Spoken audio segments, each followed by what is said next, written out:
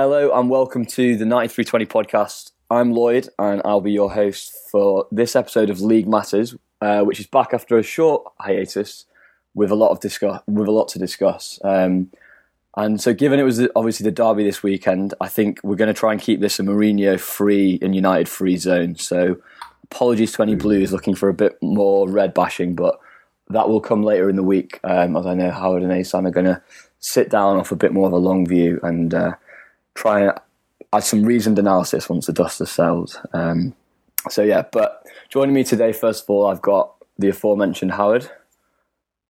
Hello. How are you doing? Yeah, I'm okay, thanks. Not bad. How was your weekend? It ended really well, let's put it that way. So peaked around 6 p.m. on Sunday? Yeah, roughly about then, yeah. Just, everyone knows I hate the day. But this actually was the most relaxed one, I think, in years. I think the first of the season's better anyway. Obviously, we're not going to discuss the match, but, the first derby of the season is a bit less stressful because... Less on the line. Yeah, exactly. There's 6 months of the season to go. The fact that they're not very good only made me more worried. But yeah, I wasn't too bad during it. It's during the game that's worse, to be honest. Though once it starts, you do get... Yeah, you're just glad it's getting underway, to be honest. But yeah, I know I hate the days, but some of the results down the years are giving me some of the best days possible. So, I should stop moaning, really. Spot on, yeah. Well, I know you'll talk a bit more about it later in the week, so I won't push you on your thoughts. And then also joining me, we've got David as well. How are you, mate? Yeah, really good, Lloyd. Are you? Head a little bit better than yesterday, or you were all right, actually, weren't you? Yeah, I was in a better place than you were. Oh, well. I can't disagree with that, to be honest. Okay, great. Right, so as usual with these podcasts, we're going to kick off with an opening question.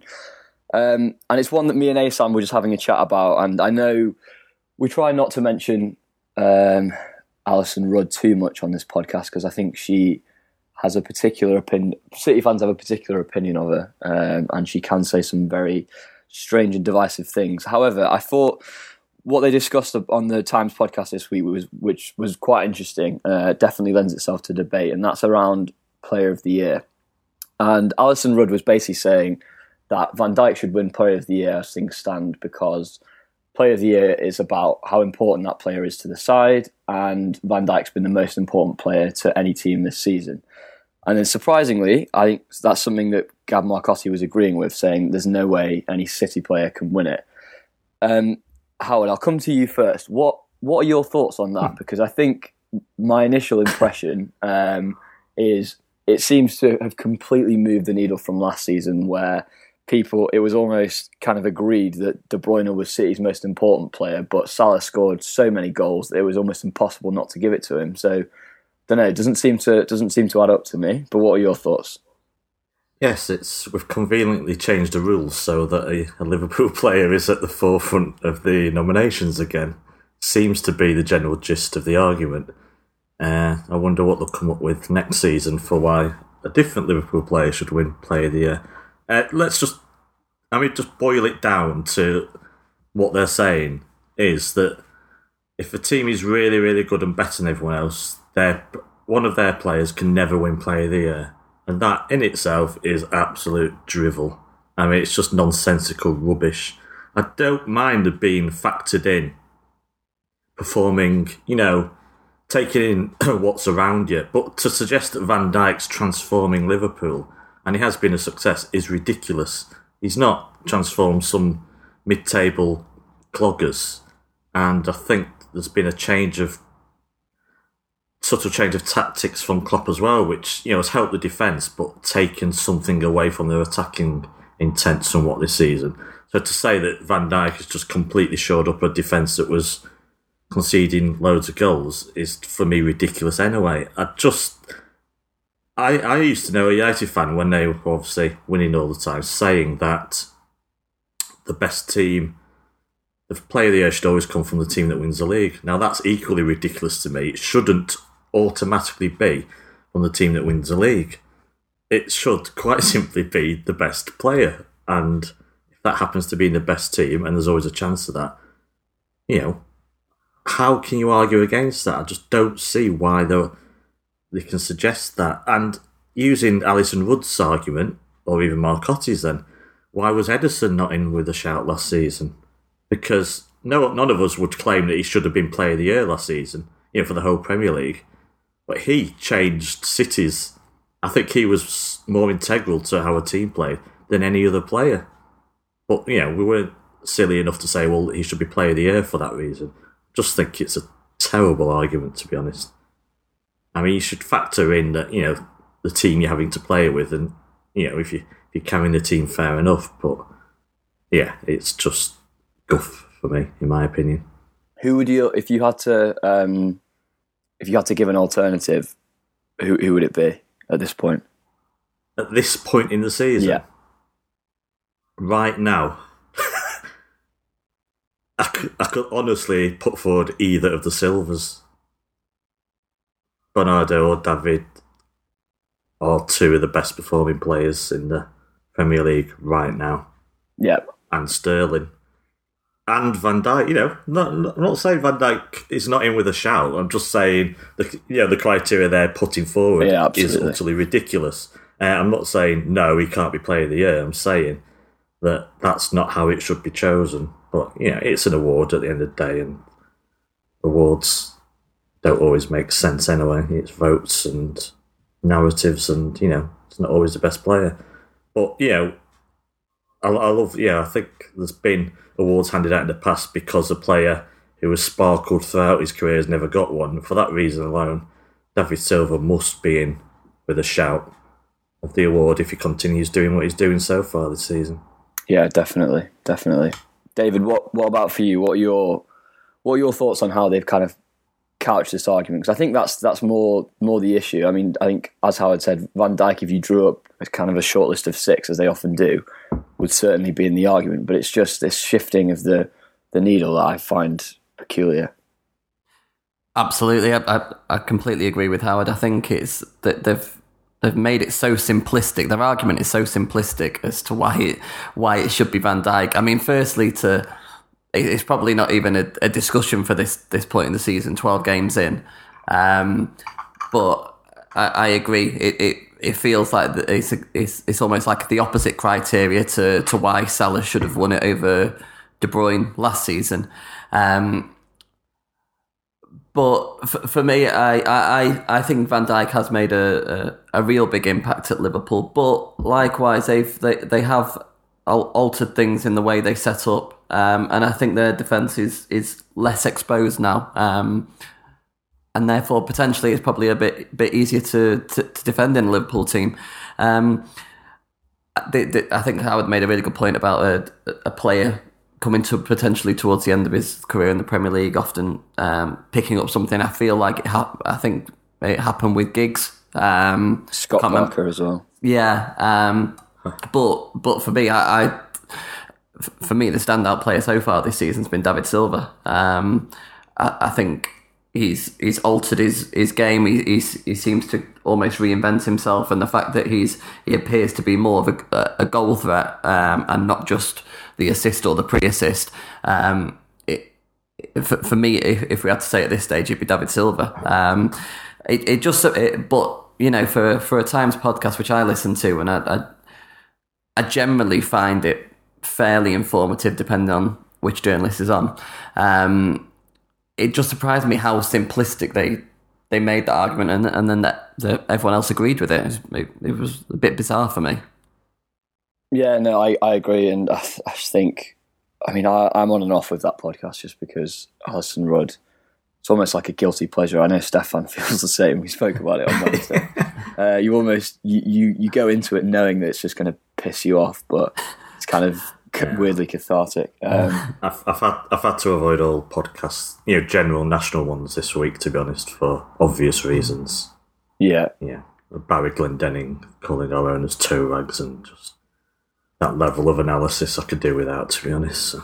Yeah, no, that's I've been the same. I've kept a little bit of distance, and it's been quite refreshing, actually. Yeah.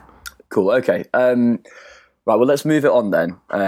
And I think the kind of main topic that I want to focus on, because I think it's becoming it's something that people are starting to talk about, and City, I think they're talking about City as part of this, but it's also something, you know, that the statistics are showing quite clearly, and there's definitely a trend, and that's the kind of seeming divide that's opening up between the haves and the have-nots. And, you know, of that, we've got City, Chelsea, Liverpool, all unbeaten at 12 games in, which I don't think has ever happened before in the Premier League, all on for 100 plus points as things stand.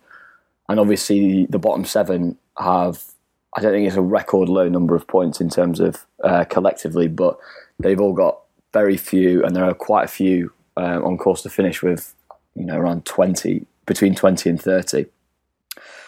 David, do you think this trend is actually a trend that exists in the Premier League, and it is symptomatic of what's going on? Or do you think actually, you know, the big clubs maybe are just being a bit savvier, and actually there's never been more money in the Premier League? It's just that this season it's kind of the big clubs have been really savvy and clever about how they've spent it, and maybe not so at the bottom.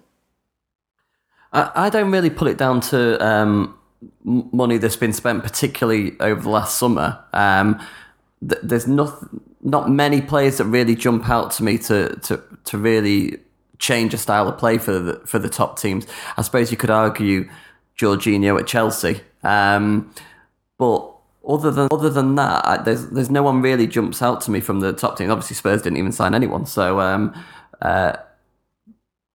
not sure on that front. I think it's generally the lower teams' approach to the games, and I think it says a lot that Wolves really stand out to me as a team that's obviously got positive results against the bigger teams. I think they've drawn away at United and Arsenal, drew at home to us, and could have got something, maybe deserved something against Tottenham. But they've played their own game, and they've looked to kind of impose themselves. And I mean, we've seen it at the Etihad this season. It's probably that's the easiest way for me to talk about it. Is when we've faced the generally lower teams, they've basically they've rolled over. There's been very few kind of competitive Premier League games at the Etihad that we've had this season, and I think that's almost the same across the board with the bigger teams. I think it was refreshing to see Everton's approach against Chelsea. We might come on to talk about Everton, but other than Wolves, there's no one else that really stands out to me as actually gone and tried to impose their own game against the bigger teams in the Premiership. Now, whether that may well be down to coaching and to the impression of the manager, the individual managers give off, and it's almost that idea of when you go away to one of the big teams, it's almost like you've scratched the game before you've even played the game. It's almost like, well, we're not getting anything here. We'll just get through the game, and then we'll try and pick up points elsewhere. And I think the Premier League as a whole potentially suffers for that. What it does bring about, though, is, as it seems to be, potentially a bit more of a title race. Obviously, the top 4 at the moment separated by 5 points, and as you said, Lloyd, there's 3 undefeated teams after 12 games. But in the grand scheme of things, as you look at the Premier League as a whole, I think it's detrimental, really, because I think the gap appears to be getting bigger and bigger. So do you think, just to move you back slightly on your point, because I think everyone at the moment would agree that in the last kind of 18 to 24 months, there's been a bit of a shift in how some of the smaller teams approach the games. I think obviously some of Newcastle's games have been the kind of flashpoints for the discussion. I know Carragher in particular, when we went away to Newcastle last year, was very critical. And there was a lot of discussion after one of their games against Chelsea this season, I think. Do you think the managers of the smaller teams, do you think they're taking this approach because of resources, and it's almost as if they have to, or do you think it's actually that actually on the converse, they've never had so much money, they've never been able to sign top European talent and convince them to come and basically have a relegation scrap in the Premier League instead of playing for some of the kind of clubs pushing Europe across the continent? Do you think it's it's down to resources, or there's been almost like a shift in coaching and kind of like relinquishing of the ball essentially against the Cities, the Chelseas? Yeah, it's for me. It's a shift in approach from managers, and that's why I go back to Wolves and their manager, new to the Premier League, has come and kind of tried to influence his own style of play on the opposition, irrespective of who it is. Resource wise, no, I think there never has been as much money in the Premier League, and look at Fulham, for instance, spending over 100 million in the summer. I think we kind of looked at Cardiff and Huddersfield at the start of the season as potentially they've not recruited well enough, but Fulham have spent money. Southampton have spent money. I think the lower half of this, you may say bottom 12 teams, have actually spent a fair amount, but it's whether that's been spent well enough. And when we look at City and we add just Mahrez to obviously a formula that worked incredibly well last season, there's maybe less pressure on us to be that savvy in the transfer market. Maybe the lower teams need to be, and they've failed to be. One example that springs to mind for me is Southampton, where I think they've signed 6 or 7 players in the summer, and against us in particular, only one of them started. So that suggests to me that there's an issue with that recruitment if you've only got one starter out of your summer signings. Yeah, definitely. And I think that's something that Bournemouth have struggled with up until this season, but that's something we're going to come on to discuss a little bit later. Howard, what about for you? Where do you sit, first of all, on this gap? Is the gap widening, or is this just kind of a freak season in that we've got 3 teams running away with it and some teams struggling to a ridiculous extent? Yeah, I think it's more freak season with a bit of the other stuff, to be honest. I said it a couple of weeks ago, I think it's a bit of an outlier, this table. And the point is, in the media they were discussing this last week, and it's like, well, we're 11 games into a season. Let's see what the table is at the end of the season. Then you can have a proper discussion. Then we can make conclusions, perhaps, about whether there's some chasm here. Obviously, the top 3, there's, I do think it's just an outlier, snapshot in time. There's always been teams that have gone. City are obviously a different proposition to a lot of teams that come to us. But, teams used to go to Old Trafford and were beaten before they'd even stepped on the pitch. And they used to go to Arsenal, Highbury in the pomp, and the same. So there's nothing new there. Those top 3 that are undefeated, City have played Liverpool have played Chelsea. They just happen to be draws, but Mahrez missed a late penalty. Chelsea Liverpool was a draw, but might not have been. So it's just one of those strange statistics that doesn't really tell us anything. They're not all going to get 100 points, and I very much doubt any of the 3 teams will get 100 points. And I do think there's a wealth of good coaching going on at the top, which could explain it, because I think City fans will be quite happy with their manager. I think Liverpool are. I think Chelsea are. I know Spurs are. And I think Arsenal will be pretty damn happy with their manager so far. And even Bournemouth in 6th, they'll be pretty happy with their manager as well. And Watford's manager's just got a new contract, I think. And you have to reach Mourinho before you start getting dissatisfaction. So there's I think we're in a golden era of good coaches for the big teams, which may exacerbate that difference. Whilst at the bottom you've got, Fulham, who have got their own problems. Huddersfield second.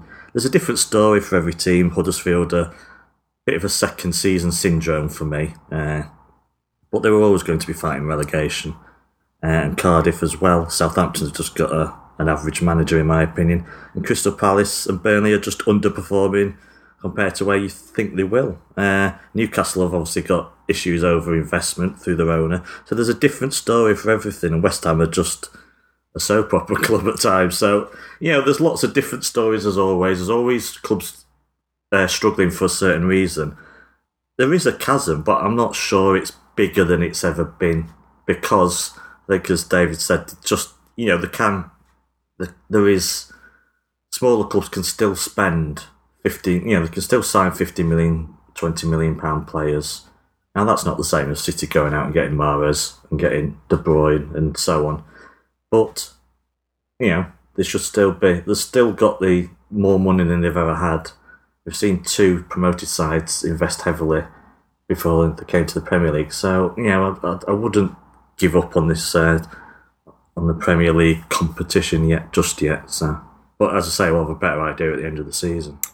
No, I think you're right. There is definitely a different story for each team, but I think an interesting thing when you think about that question I just asked David before, if you look at the Premier League table as it currently is, so you've got the top 5, and then you've got Bournemouth, Watford, United, they're an outlier, Everton, Leicester, Wolves.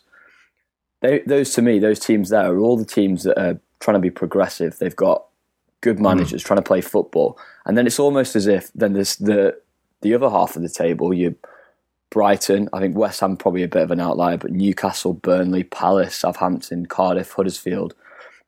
That's kind of the other side of the coin that's in a lot of games will take a very reductive approach, especially against the big teams. They'll come in and sit in. And so what are your thoughts on the kind of like approach thing? Do you think, because I know we've discussed this on podcasts before, do you think that has come about because there is a genuine lack of resources, or do you think it's purely a coaching thing? We've got a big contrast between guys like Grazia, guys like Howe, and then guys like Warnock, Hughes, Deitch. Yeah, well, you see, I'm seeing it from a City angle, and obviously the approach to City, how teams approach City is probably different to every other team. Because they are truly scared of getting a hiding. And that has changed the approach of a lot of managers. They're just caught between a rock and a hard place. They don't know whether they really can go at us because they know they'll get destroyed. And so City are an outlier in that respect because of what Pep's created here. And I don't think there would be any difference in the previous era, 4 or 5 years ago. As for the other managers, when they're coming up against the likes of Arsenal, Spurs, Chelsea, but you always get this mix in the Premier League. You get a mix of progressive managers and those that are looking to restrict, to spoil, to harry. Maybe there's just a few more than normal this time. But I don't think that mix has changed so much, the ratio of it.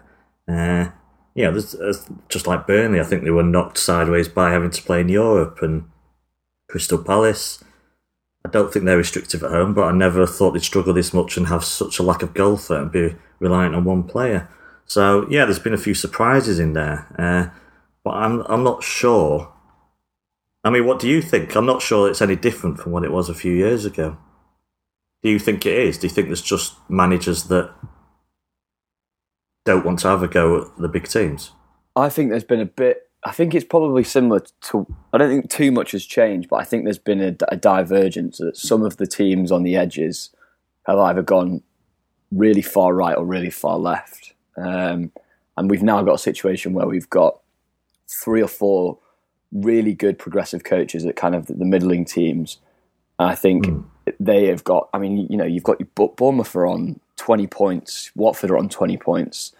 Everton are on 19, and then there just seems to be, I think the gap between, we always talk about the gap between the top 6 and everybody else, but it feels a little bit like there's a gap kind of developing between actually a bit lower down around and about the halfway point.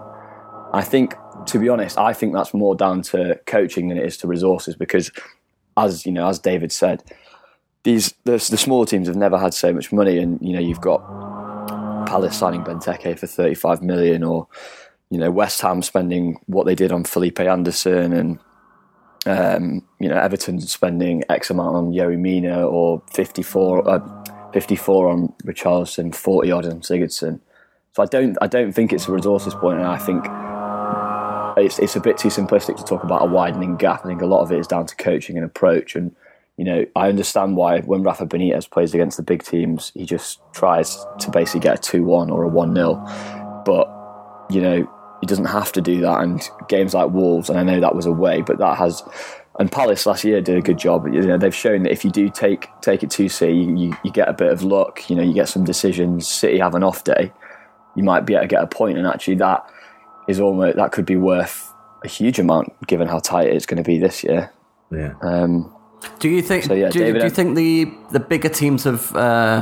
Maybe this links into the coaching question. Whether the bigger teams have got are now better at breaking down teams that just sit back and try and park the bus. Because I think back to, I don't know, maybe in the last 5 years or so, it's been, I think, sometimes you could see teams be back against the wall and really grind out a 0-0 away at the big team or at home to a big team. And it seems like so far this season, and Howard's probably right, it's only a snapshot and we're less than a third of the way through the season, but it seems like the top teams especially are finding a way fairly comfortably to break down some of the lower teams, where that's not always been the case in previous seasons.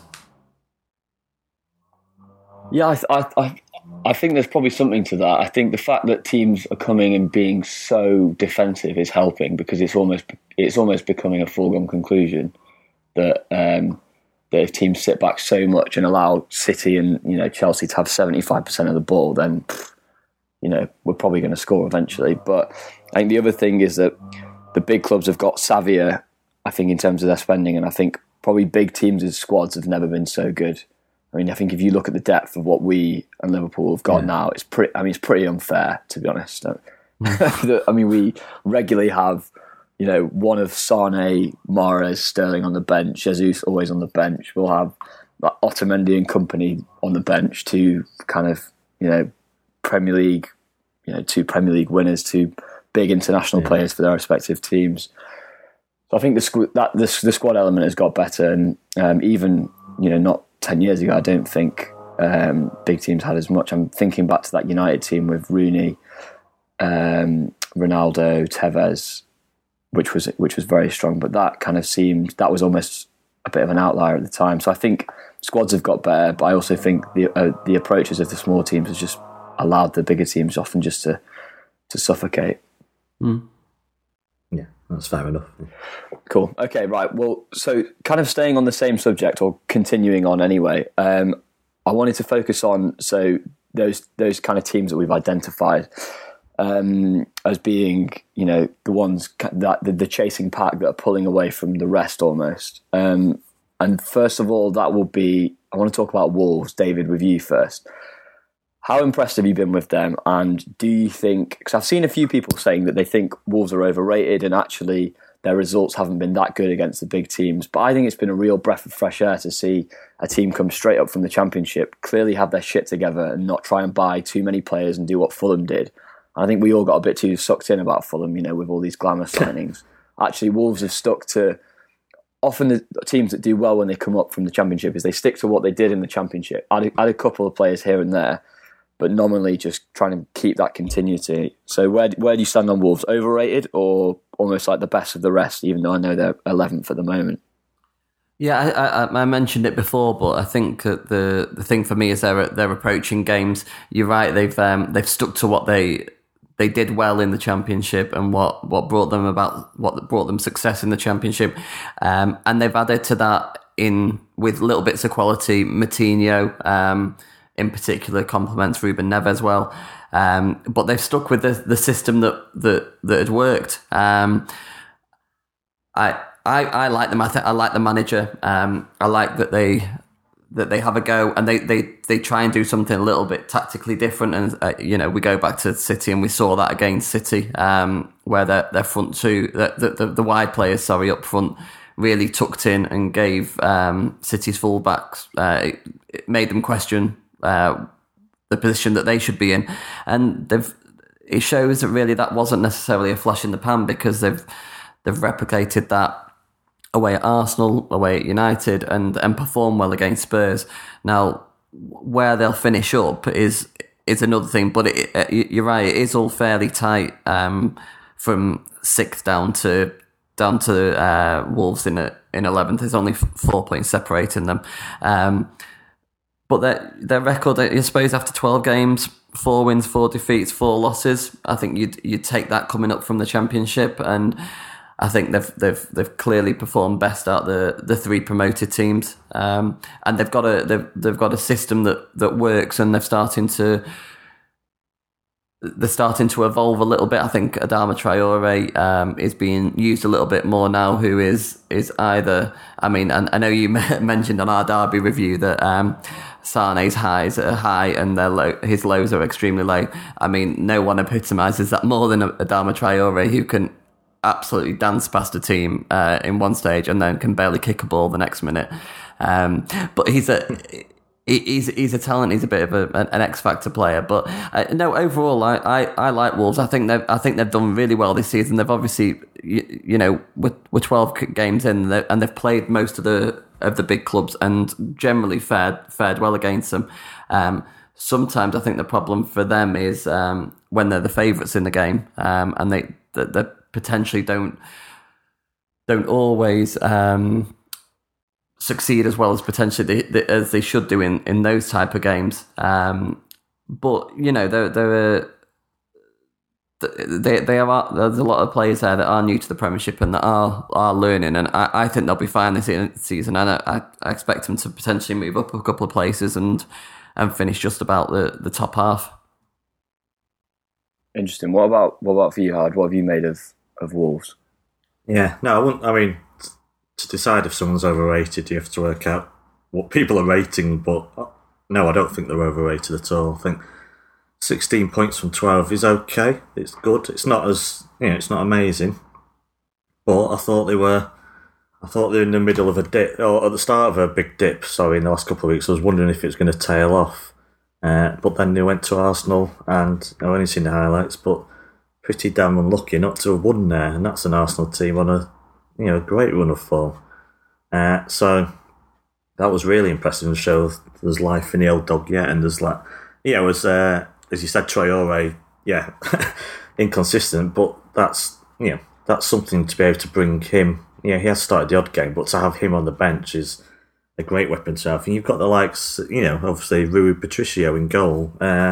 This is a pretty useful side. I think the manager, we didn't know much about, has done a great job. The team, when the player does, I think they were at the peak then. They were just a well-drilled side with a really tidy midfield too and a bit of pace out wide. Just a nice little mix, really. And there's players, I didn't really know about, like, Costa, for example, I was really impressed that day. And Bowley. I'm quite impressed with them. I think we were a bit taken in by Fulham. But I did expect both to do well. And obviously, Wolves are are the ones that have really pushed on. I think that when I talk about City, and we've played a lot of our difficult away games already, so I mention, we've gone to Liverpool already, we've gone to Arsenal, we've gone to Spurs, but I always put Wolves in because I don't think any team is going to go there and get an easy ride of it this season. I'm quite impressed, and I've got a bit of a soft spot because they've obviously the way they've gone about it has annoyed fans of other teams, and so that's a big thumbs. Big thumbs up from me for that, to be honest. And to be honest, if they've not been found to break any rules, then tough. I can't remember early in the season we talked about Wolves, and someone, and it might have been on the Times podcast, it can't have been Marcotti said, but someone on one of these national podcasts said, Wolves fans they not want the team to go down. They're embarrassed about how it's come about. And I thought, what utter ignorance of what being a football fan is. You really think a single Wolves fan cares about, the ownership, the link to an agent, or the ownership method, or how they're buying players when they're seeing the best football they've seen in, easily over a decade. So, good on them. I'm pretty impressed by what I've seen so far. I'm glad we've got the away game out of the way, to be honest. Yeah, definitely. I actually think, to be honest, given their results and given the performances that I've seen, I think they're underachieving on points so far. And through the 12, they've played United away. They've played, obviously, Arsenal away at the weekend. They've had Spurs at home. They've had us at home. and that's four of the the six most difficult games out of the way through 12. So, I can see them, especially with the squad that they've built and the fact that, Traore is one of the best substitutes in the league, really, in terms of being able to make an impact. As a defender, you don't want him to see him coming on 70 minutes, do you? No, if you're a left back, you just don't want to see him coming on. Yeah, he's. I mean, David's right. He's inconsistent, but when he's on it, he's just such an athlete that it's almost impossible to live with. And there's no substitute for pace. And if he knocks it past you, then you're Pablo Zabaleta or whoever, an older fullback in the league, then you're absolutely done, aren't you? So, no, I've been really impressed with Wolves, and I think they'll continue to improve, and I can see them finishing above 11th, definitely. As always, it's about depth, isn't it? And when we go through that Christmas period, I think you'll see what teams like this are made of, to be honest. So. No, definitely. I can see them once they're playing with a bit of regularity, and we've got kind of 2 games a week. I can see them going on a bit of a run because I just think they've got more depth than some of the other teams, which is fair enough. But yeah, okay. Next, Bournemouth, who I think have had a really, really interesting season so far this season. Granted, last couple of results haven't gone their way, but they were pretty good against United and just did a bit of a Bournemouth-y thing towards the kind of the last 30 minutes of the game. And the reason it's been particularly interesting because I kind of thought that this season might be the end of the kind of Eddie Howe experiment because he's been there for a while, and for me, last season anyway, he got to that point where the team was still full of a lot of players that brought them up 3-4 years ago, and he'd failed to move them on. And often when he'd signed players like Jordan Ibe, there are lots of examples, he hadn't managed to kind of regenerate the team and get rid of the Charlie Danielses and the Steve Cooks and etc. that have, obviously propelled them there. But this season, despite, I think I predicted they'd go down, they've been, they're 6th, they're on 20 points. And actually, for the first time, I think under Eddie Howe, they've signed some players who have come straight into the first team and been really impressive. I think David Brooks, the kind of number 10 wide player, Welsh guy, has been a revelation. Obviously, they've brought Lerma into centre mid. Ryan Fraser, although he's not a new signing, has kind of kicked on this year and is like a fantasy favourite for anyone that plays Fantasy Premier League. Howard, what do you make of them? Do you think they've got the staying power, or do you think actually they don't have the depth, and if you get an injury to like a Callum Wilson or David Brooks, actually they're just a very good starting 11 and maybe not the depth of a team like Wolves? Well, some hot analysis here. I haven't got a clue because, like you, I just think every season is this the season where it kind of fall off a cliff. Yeah, no, definitely. You've got to give credit to what he's done there. I mean, just. Name the names: Callum Wilson, Steve Cook, Gosling, Joshua King, Charlie Daniels. They're all good players, but they're not, they're not players that you'd ever expect to be playing for a top 4 side, Maybe David Brooks will keep, I assume he's the ex-City youth player, isn't he? To just Harry Arter and team, they don't excite you, but he makes them quite exciting. They're exciting to watch. They're just, good on the ball, tidy players, a bit of pace, well drilled, and he's made the home, he's made playing at home a bit of a fortress, by their level. And I think, I've seen interviews in the past, they look at him, players like other players look at Pep Guardiola. He gets the respect of players, and that's why, when he says something, players listen to him, he improves players. Ryan Fraser, I think he's had a couple of bad injuries in the past, but yeah, you stick with players like this and they come good. And they've dotted it with, their first big signing.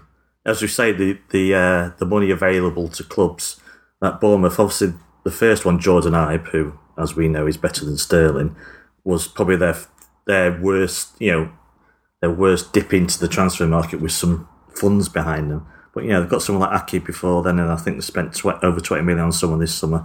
So they've dotted it with the odd bigger signing here and there. And they just play attractive football. And the way, I know United aren't playing well, but they embarrassed them for half an hour in that game. And they're just, and they're good to watch. He just doesn't give up on his principles ever. So, Yeah, well, I mean, we've discussed on this podcast before where, what is Howe's future? And I don't know. I've no idea if he went to, say, an Arsenal or Spurs or United, if he could replicate it or if he's just made for the club he's at. But you've got to give him credit for putting together this squad. No, definitely. Which, season after season just keeps performing. But but then again, they've just lost to. I'll be losing away at Newcastle. No offence to them, because this is a dig at their recruitment more than the club itself, is not a good sign. So we'll see if they're in a dip now, because yet again, it's about the sort of team that could go on a bad run as well as a good run, which would be a shame. I can't see, again, depth of squad resources, I can't see them staying quite that high in the table, but I really do hope they finish top half, because they deserve that. No, definitely. And it's not just when we played there last season. I know it was early in the season and the team wasn't playing well, just come off that 1-0 with Everton.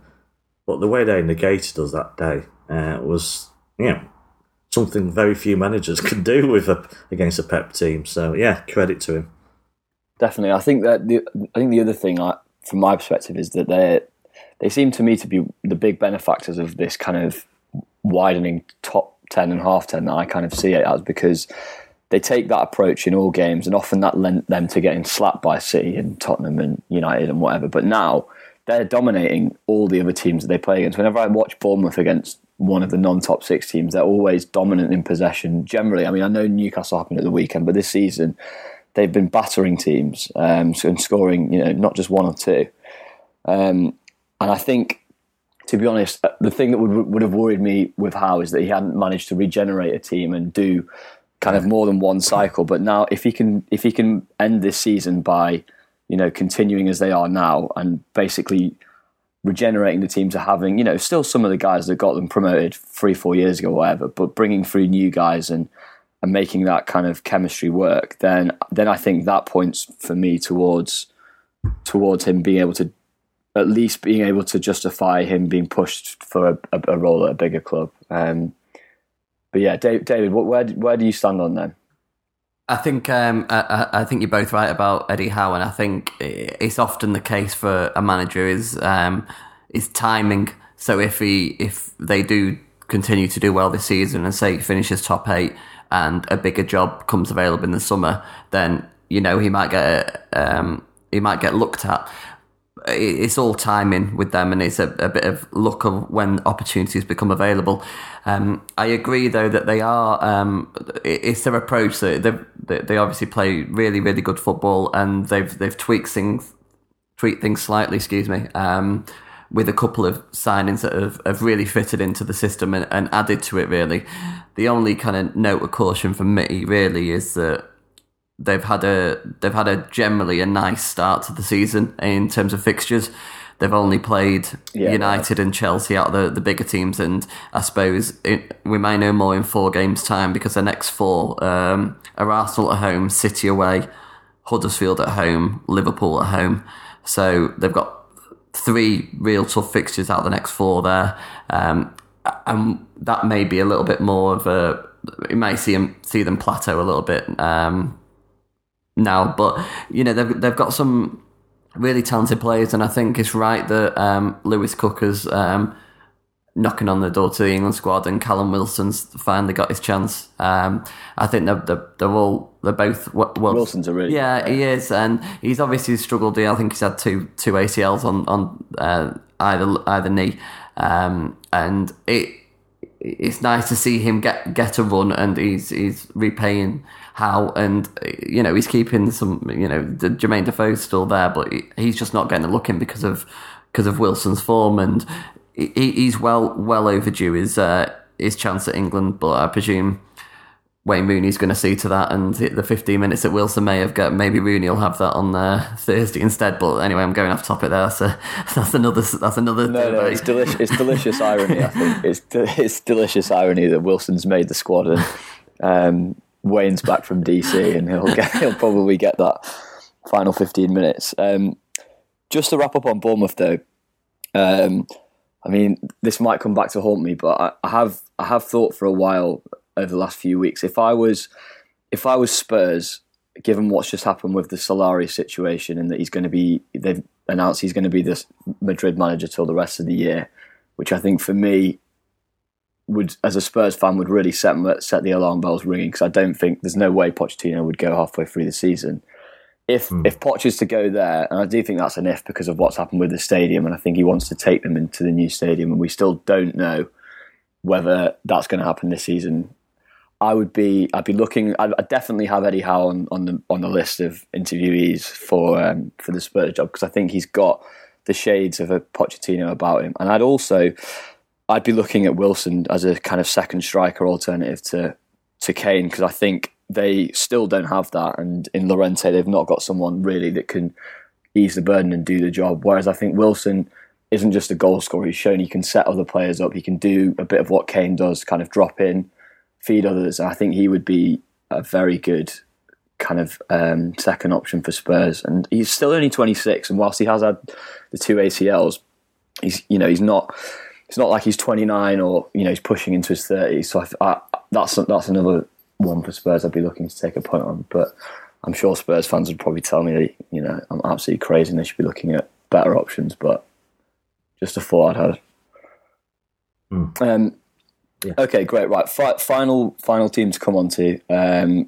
Obviously, a good performance from them this weekend, and that's Everton, kind of closing Chelsea out. David, how do you think Marco Silva's done so far? Because I think it's a really difficult one to judge with Everton, because they've been a bit of a yo-yo club kind of over the last 24 months. And there's been that criticism of him that when you look at some of his games for Hull and some of his games, a lot of his games for Everton, I don't think they'd kept a clean sheet possibly before this weekend. But actually, he then takes a really interesting tactical approach at the weekend and does, what maybe you'd think, or as a football fan, you'd think is the obvious thing, but no one's done it, which is putting 2 players on Jorginho and basically completely disrupting Chelsea's build-up. Where do you stand with him? Do you think he's beginning to regenerate that team, or do you think, actually he's just got a lot of good players and, maybe he's not doing as well as he should be? No, I think they had a slow start, but then they did quite a bit of their business late, and I know a few of the players they signed when they weren't fully fit. So Yerry Mina, I think, is his Premier League debut against Chelsea. Andre Gomez has only come in for a couple of games, and Bernard likewise. That team needed refreshing, and I know there was a discussion last season that we initially thought that they'd done fairly good business until we realised that they'd bought basically the same player over and over again, and it was really a one-pace side. But now I think Leighton Baines has kind of come to the end of his time at Everton. Jagielka likewise, and I think they've got that. They're a really interesting team, Everton. I think Richarlison, who I've said on these podcasts, I was never really convinced with, is becoming a real central figure for them, and the responsibility he has in terms of playing up front, he seems to be thriving on that. And he did worry after spending so much money on him after really what was only a good couple of months at Watford, but he seems to be doing really well. And I think it's now he's got the players that he signed in, and he's got them fit. We're starting to see the model that he's going for with the 4-2-3-1, Sigurdsson behind Richarlison and Bernard and Walcott out wide. Andre Gomez is a really neat and tidy player and kind of complements Gay well in midfield. I think well, maybe it's the other way actually. Gay with his style of play and how combative he is, how he gets around the pitch, maybe suits Andre Gomez well. But I think now he's started to get his proper team together. They did start slow and they did suffer a couple of defeats. I remember I watched them against West Ham at home when they got beat 3-1, and they were really poor then. But there've been signs that the win away at Leicester, and they've started to pick up, and it kind of culminated in a really decent point for them at Stamford Bridge at the weekend.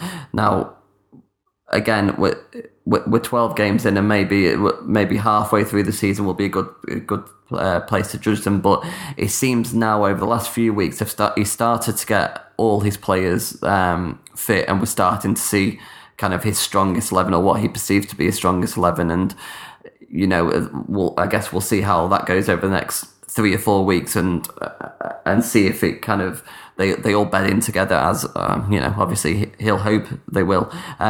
But they should really. I think they should be pushing for the top 6 or 7. I think they've got quality throughout the squad, and I think now, as I said, I keep going back to it, but now he's got his players fit. I think they can make a real impact for him, and I think they can have a real good second half to the season.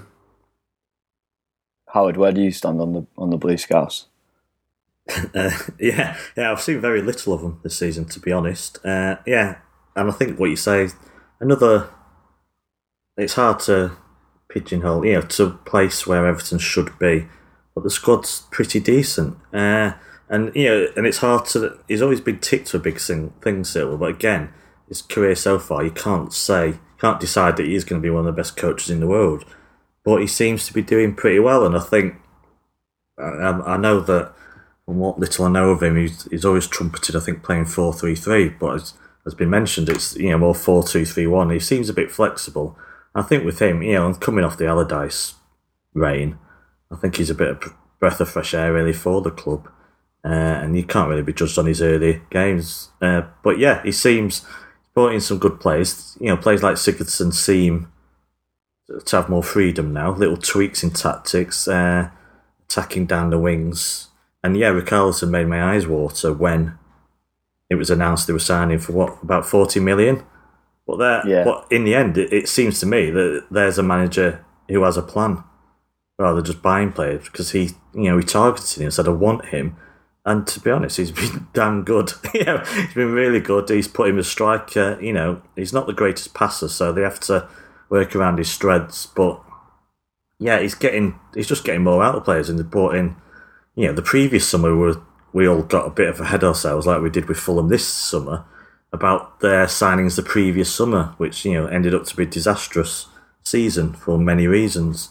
But I think now we're seeing system, proper management, and a philosophy in place.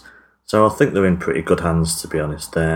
Again, just how far can they go? They're just they're stuck in that region of 6th to 8th, and I guess around 6th or 7th is where they're aiming for at the end of the season.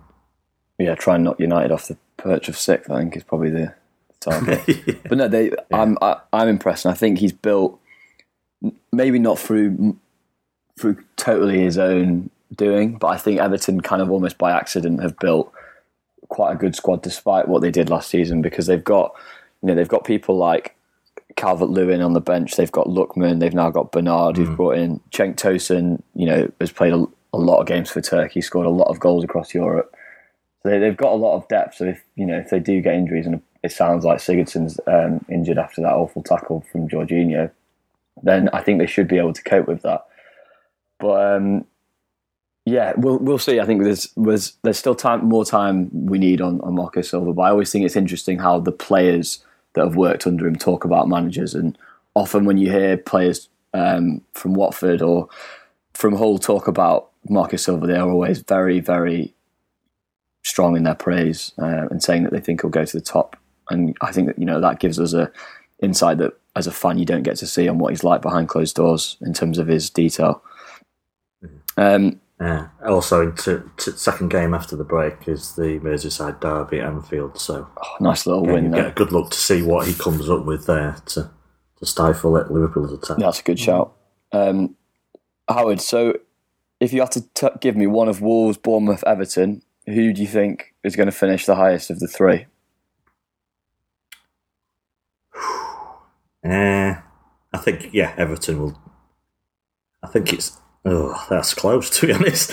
I think Everton, and the other two will be very close together at the end of the season, I think. But Everton, as you say, they have got a manager with good Premiership experience, and they have got, when you look at that squad, a good mix of players. So, I think Everton will hang around. Towards the end of the season, will be 6th or 7th. Bournemouth and Wolves, I think, will drop a bit, but I don't expect them to go below mid-table. So yeah, Everton for me.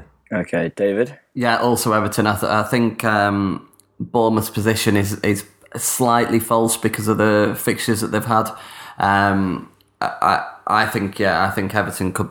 They should be pushing really for 6th if they can. I think Bournemouth may drop off slightly over the next few weeks and kind of reach their level. And I think Bournemouth and Wolves will be fairly close in position, battling out between the two of them. Fair. I think probably a full house. I think Head says Everton, but I think Heart says Wolves, because I think Wolves. I do think Wolves have probably underachieved on their performances this season. So I think they're a good shout, but Everton have I think they've got too much depth, and if they'll be at a deal with certain players maybe being out over Christmas, whereas I'm not 100% sure Wolves will if you take, say, a Neves out or Helder Costa out or somebody like that. Okay, right. Before we wrap up, we're going to talk about referees. And I think, that Charlie Austin video it's just amazing. For anyone who hasn't seen it, I don't know how he managed to speak in such a perfect rhythm for a Parklife tune, but and it's 3 separate lines of speech as well. It's just great. The interviewer just didn't know what to say, did he? It was like just didn't have a follow-up question after his first rant, so was stuttering because he was so taken aback by it. I mean, first of all, I thought it was just really refreshing to actually see a player not come out and give a really anodyne, trained response, and actually not be that disrespectful either towards referees, as we can often see kind of managers and players be, and say that fundamentally the refs need help and the game's too fast, etc. David, I know you wanted to talk about it, so off your long run. No, it was. I mean, you've covered a little bit of it there. Really, the fact that that Austin came out and spoke as he did, you saw the frustration involved. I think that the specifics with that game, though, that were quite interesting. That the referee actually missed a penalty for that Watford should have had. So, despite Hughes and Austin ranting and raving about how the referees cost them, I think there's probably an argument that he's cost Watford, and Watford may have equalised it earlier. If the penalty, I think it was on Shalabar. Bertrand on Shalabar. Yeah, that would have been a second yellow as well. But. Well, exactly. It was one thing for me was the approach that Austin took, and it was. I mean, it was just absolutely born out of frustration, wasn't it? And I know they've struggled for goals, Southampton, and it's an easy blame to put on a referee. But almost to the other side of that, where the press had brought up a lot about Anthony Taylor ahead of the Manchester derby, and trying to potentially get Pep in trouble by speaking about him before the derby in the press conference. I actually thought he was really good. I thought he had a pretty decent game, really. A lot, any major calls that he had, he generally got right. So yeah, I was just wondering generally what you thought, or what you both thought, really, of the standard this season. Is it really showing up more in the Premier League that we don't have VAR, and do we feel like in the European games that we have the standards kind of noticeably better? Is it better? Oh, God. Well, firstly, I think Southampton voted against VAR, so he should have a word with his board if he wants it in, because we might have it already if it wasn't for teams like Southampton. I was pro VAR originally, but as I was leaving the ground, I was discussing it after the match on Sunday. It's like, well, that third goal, imagine you're celebrating that third goal in the derby, and you wouldn't have that celebration again because you'd be wondering, was that offside? Are we going to VAR?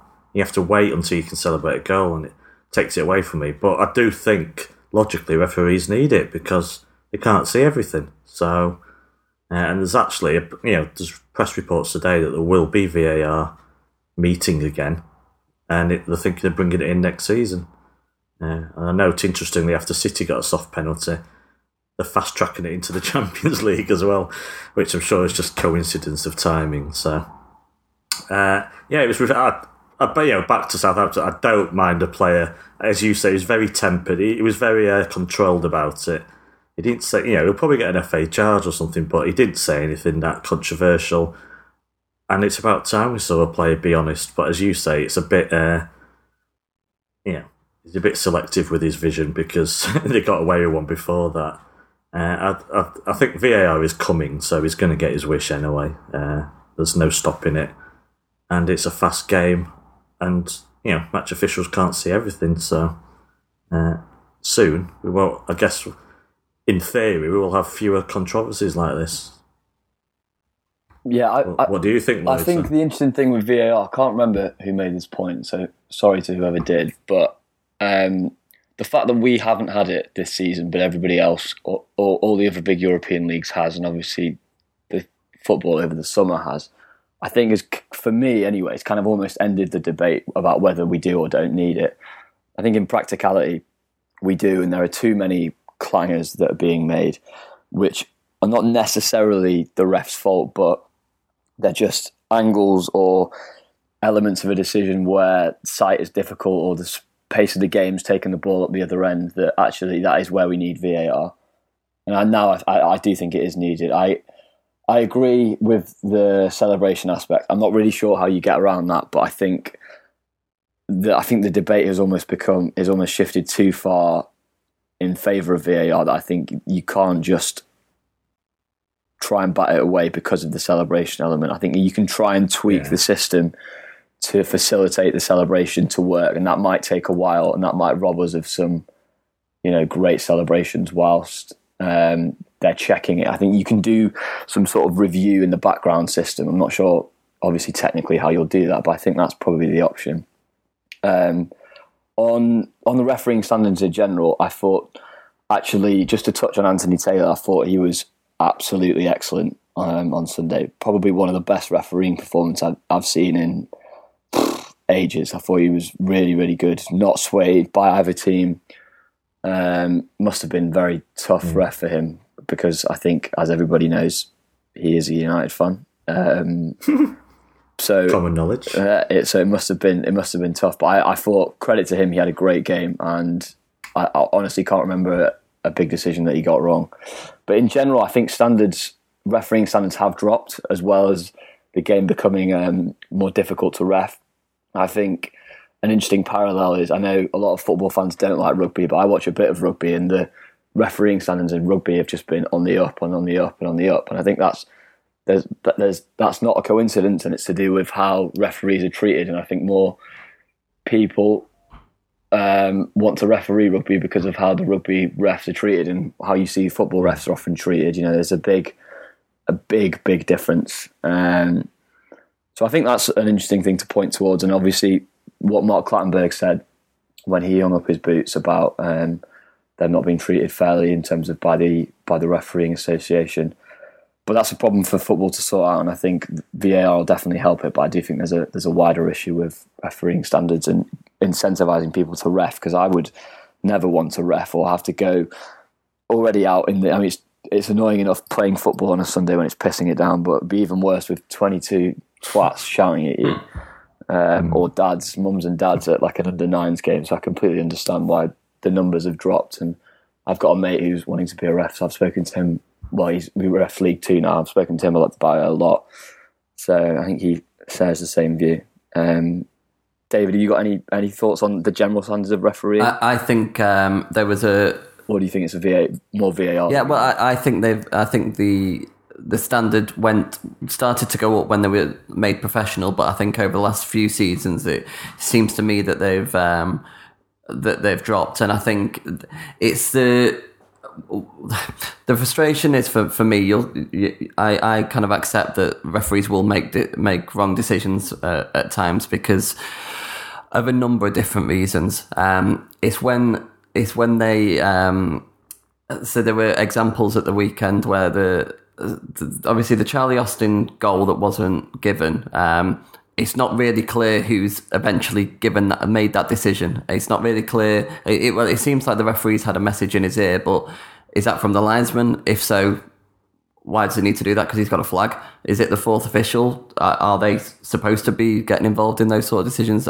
It was just very strange. And then it's the same with Chelsea-Everton when there was a clash between Rudiger and Bernard. There was an image where they're showing one of the replays and the referee's actually running in the opposite direction to the incident happening, and still manages to give the decision. And it's those sort of ones where, I mean, obviously, the game's analysed even like more than it ever has been, with so many different camera angles, and previously the referee probably got away with something like that. But now everything is under the microscope so much more, and with that, therefore, they do need that extra help from a VAR for me. And I think that the sooner it comes in, generally, the better it'll be for the Premier League.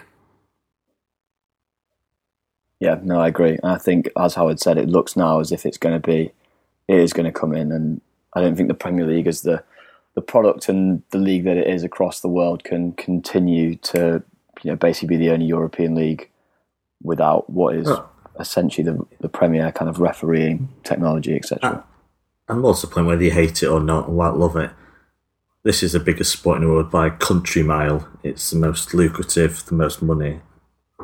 Other sports have had this technology for years and years and years and years. It looks ridiculous that we're not even, checking out decisions during a match when every other sport literally has taken on technology for, sometimes for over a decade. So, yeah, tennis, you've got your, what's it called? Whether it's gone out or not. Obviously, cricket has got it a lot. Hawkeye, yeah. Sorry. I only watch once a year, so once Wimbledon's faded away, I forget everything. So, I mean, everything's got it. It's just, it's inevitable. So, and with these things, you tweak it until it gets better, hopefully. So, yeah, no, definitely. I think that's how it's worked in rugby and cricket as well. And I think it's indisputable now in both those sports that it hasn't added to the game. And actually, in some ways, it can bring an element of theatre once you get it right. But I think that's going to take a while for football, and there'll be some angry conversations on this podcast next season, I'm sure, about goals that should or shouldn't have been given. The key with VAR is the move that the sport is made and designed and structured for a TV audience rather than people actually at the match. Yeah. So with VAR, a lot of the time in the early days, it seems that those in the ground are the last to know what on earth's going on. So that's the key to VAR in a way. Yeah. Is that we are kept up to date about the decisions, and which with scoreboards and the like, that should not be a problem. No, definitely, I agree. That was the big problem, kind of emanating from the World Cup, I think. So once they sort that out, because the Premier, well, I suppose the Premier fan that deserves and needs to know is the match going fan, as the fan there in the stadium. So. Yeah. That's definitely something that needs to be sorted out. Great. Okay, thanks, lads. Well, thanks, David, first of all. Cheers, Lloyd. Thanks, enjoyed it. 2 in 2 days, mate. Well done. And cheers, Howard. I know you'll be on later in the week. Yep. Hopefully I'll get to talk about United at some point. So. Oh, no, I think that's in the plan, don't worry. But yeah, there'll be more podcasts this week. I know we're doing an International League Matters as well. No doubt Wayne Rooney and Callum Wilson will be discussed on that, and there'll be a look back with a bit more time about the United game and the importance of the result and the divide, as everyone seems to be talking about. So anyway, thanks everyone for listening. Tune in over the rest of this week for more podcasts, and as always, up the Blues.